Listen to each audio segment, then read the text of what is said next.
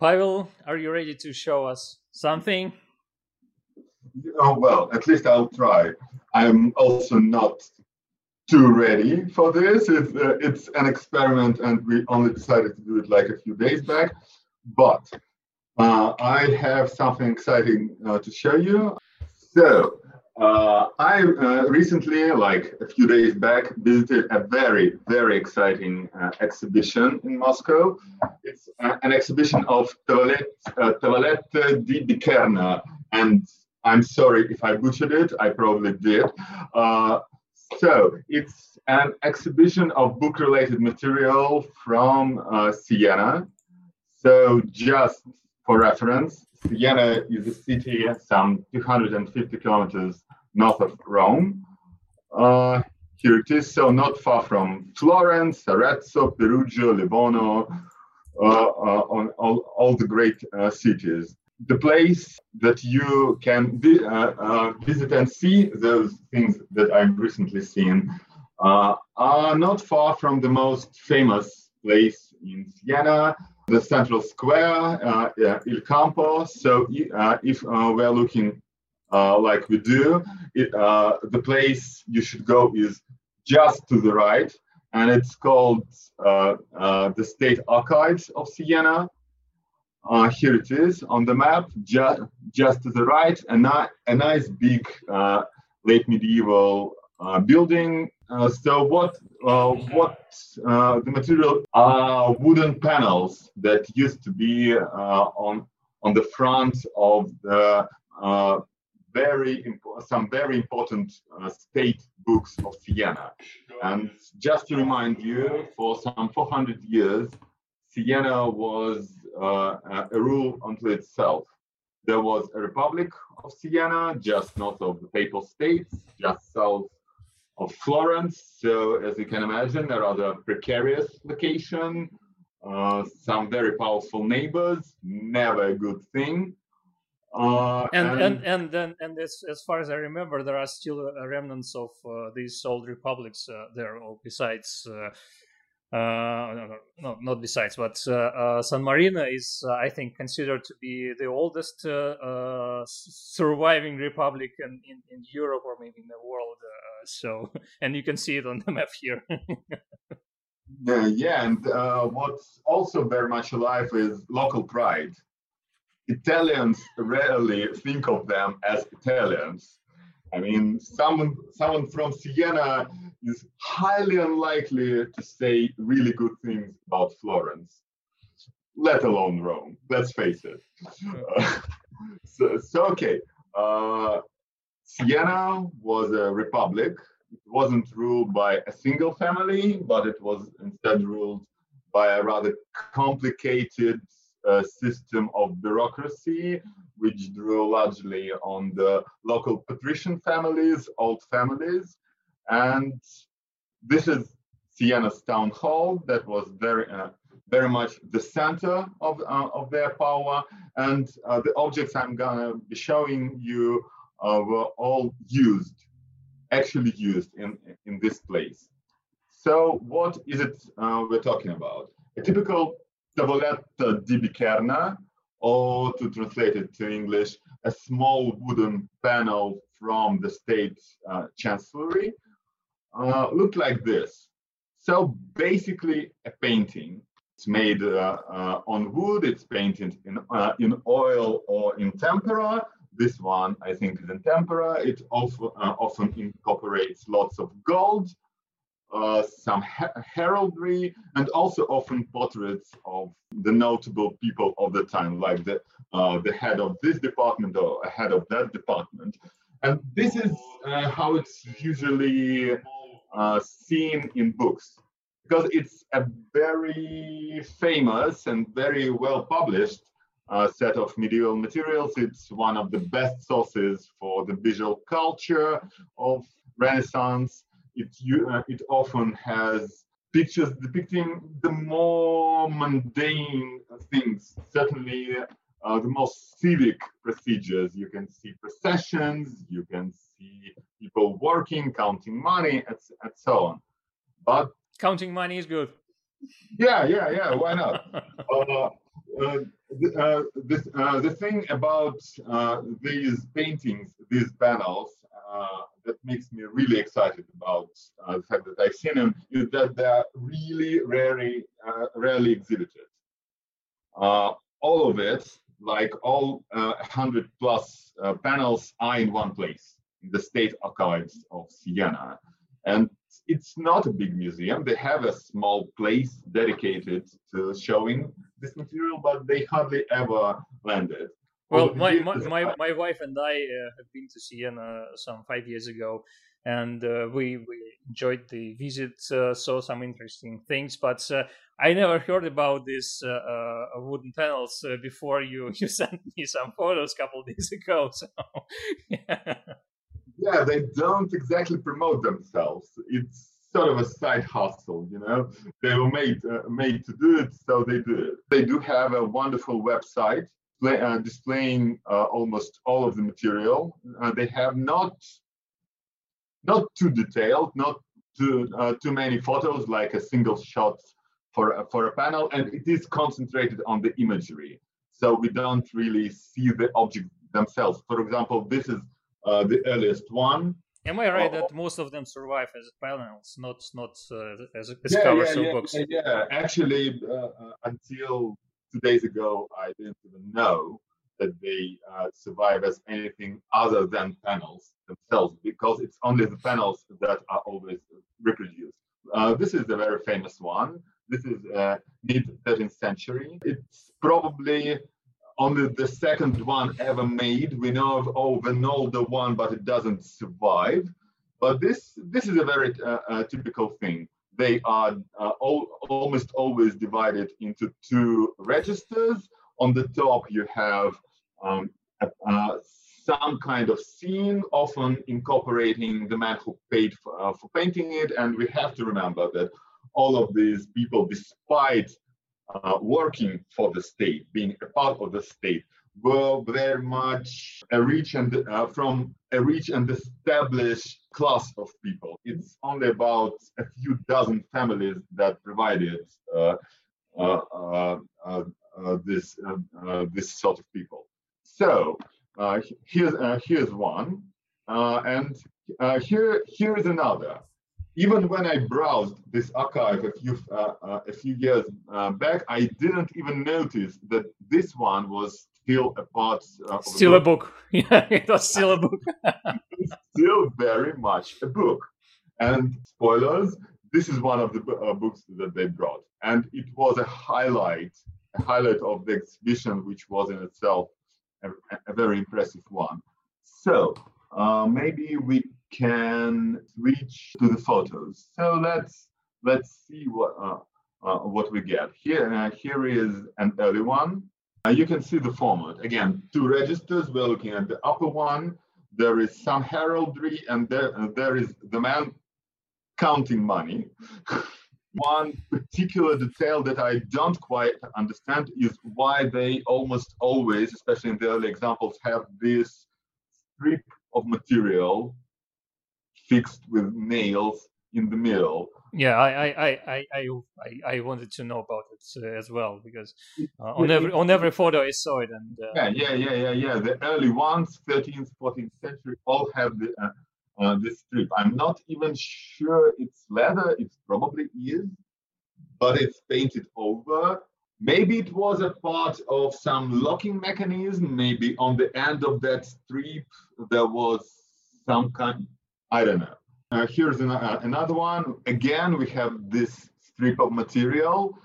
We have a painting, this time not a civic but a religious one, but then religion and state weren't exactly separate. The main civic processions, the most important civic events were always. Yeah, I think I just wanted to say that I think you had a close up of this board. Yeah. It is leather. I think it's leather. Yeah. Certainly not structural, because you can see wood underneath, so it's not holding anything. Now, I don't think it's decorative, because it doesn't do much.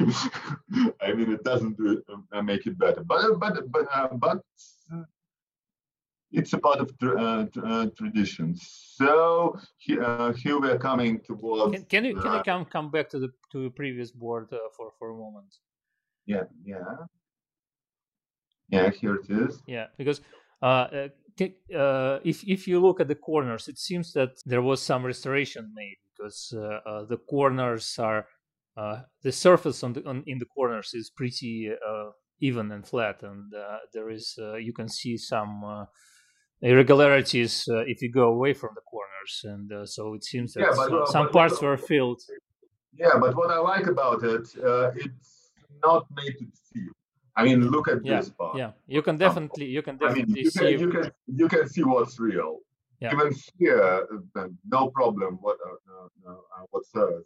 So it's lovingly restored and probably recently restored. It's another question I had in my mind, because when I read Wikipedia, I understand that Wikipedia is not the best source for everything. But well, when I read that, I think it was mentioned that the paintings were made on leather, but it seems that they are made on wood, not directly on wooden boards.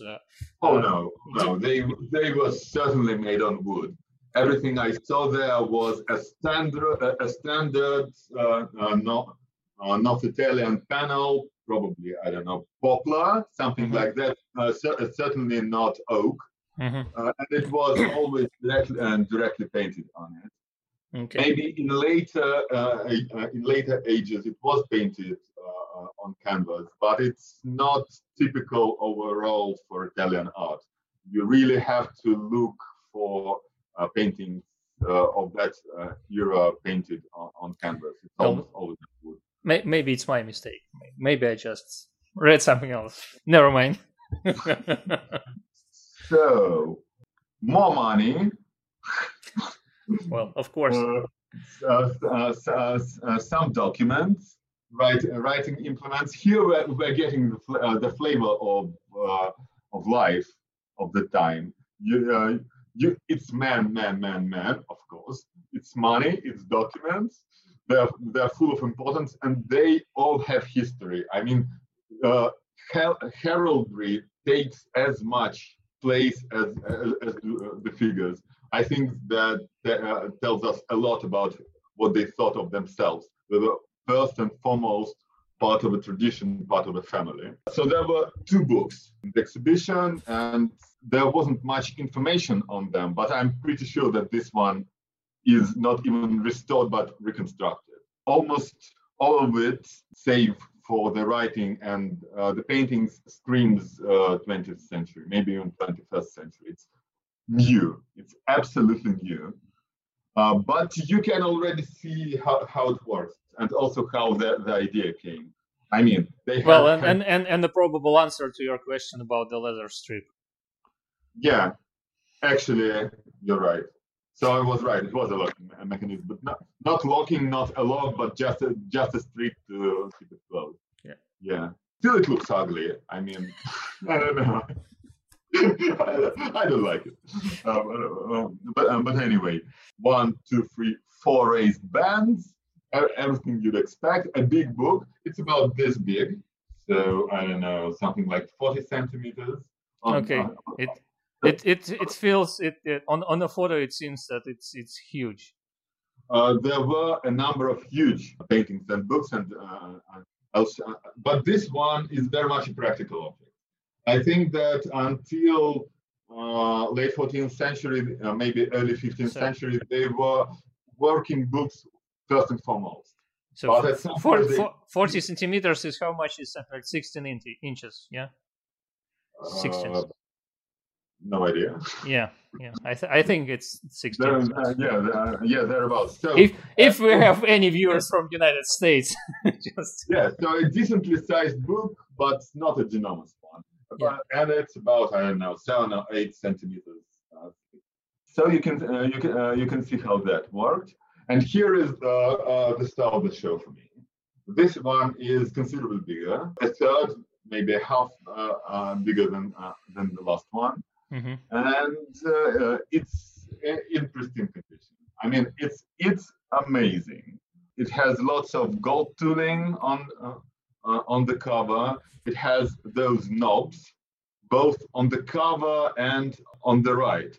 And this part I don't quite understand. Do you think it's purely decorational, or is it somehow protecting book edges? Yeah, it protect it. Well, as far as I understand, it should protect first book edges and book covers, and of course decoration. Because if you put this book on the table, cover down, cover wouldn't be damaged because the book will lay on these stubs, and if you place the book somewhere where there is a back wall or something, this back wall wouldn't also damage. And the book will remain protected. I had one more question. I think when you showed the list of these boards on the website of the museum collection or whatever, this book was one of the latest according to the numbering system. So I guess it was made one of the last. Yes, the dating is a bit complicated. It says after 1477 in the exhibition and precisely 1497 on the website. We have a question from Australia, from DES Bookbinding, and with all the counting money, does that mean they are ledgers? And yes, they were ledgers. They were ledgers of the city-states, so they were. It was all sort of state-related material. In one of the Tavolette comes from the cover of the Constitution of Siena, for example. But they were also sets of laws. They were results of arbitration. They were some of the most important families had their wills in there, but mostly it was state-related business of all kinds. So if you open it, it's basically numbers. You mentioned wills, and I remembered our discussion with Rita Udina, a book conservator and a paper conservator from Spain, and during our Christmas special, she showed us a cover of a ledger of sorts she restored, where there were some, I think there were wills as well or something like that. So it was some sort of a city ledger or something. But from a much smaller town. From much smaller town. But so this is the deluxe version. This particular one is not painted by a known master, but it was a master nonetheless. Some of the most important of them were painted by the best-known Sienese painters, including Simone Martini, the one I showed you in the beginning. I mean, there's a name to reckon with. Coming back to these stuffs, I think it tells us how it was stored. Despite being late 15th century, I'm pretty sure it wasn't stored vertically. Vertically, yeah. But I don't know. I think they were stored horizontally. Those stubs, it looks like they were stacked one on top. It would be interesting to see the back cover as well. Maybe there are some photos on the website. No, not on the website. And here, I could. You can see it. yeah. Unfortunately, but I guess there is some gap between the back cover and the board on which it sits. So maybe there are stubs as well on the back side. Yeah. And I think if you added cloth or something like that, you could stack them. I think they don't nowadays. Not with. It's 500 plus years old, so they probably keep them in boxes. And this one is almost constantly on display. It's one of the style attractions. So interestingly, if you I wouldn't ask you to go back to the first image. Maybe you can, because you showed it in the browser window. So the image of the earliest book. Yeah, Biccherna. Uno? Would it be Uno? Yeah, you can definitely see the difference in the in the style and how elaborate is the cover. I guess there still was something in the lower part of this book cover, but well, not necessarily. Let me show another one. Here's the second one. yeah, okay. It could be that Maybe it hasn't survived, but yeah, maybe something perishable. Maybe it was textile. Maybe it was even paper. No, 13th century unlikely. But maybe I can't see how it was attached to it. But enough centuries have passed. It's also, if you look through them, you can see here's something in the middle. It's more elaborate than the first one, but it's not a presentation copy. yeah.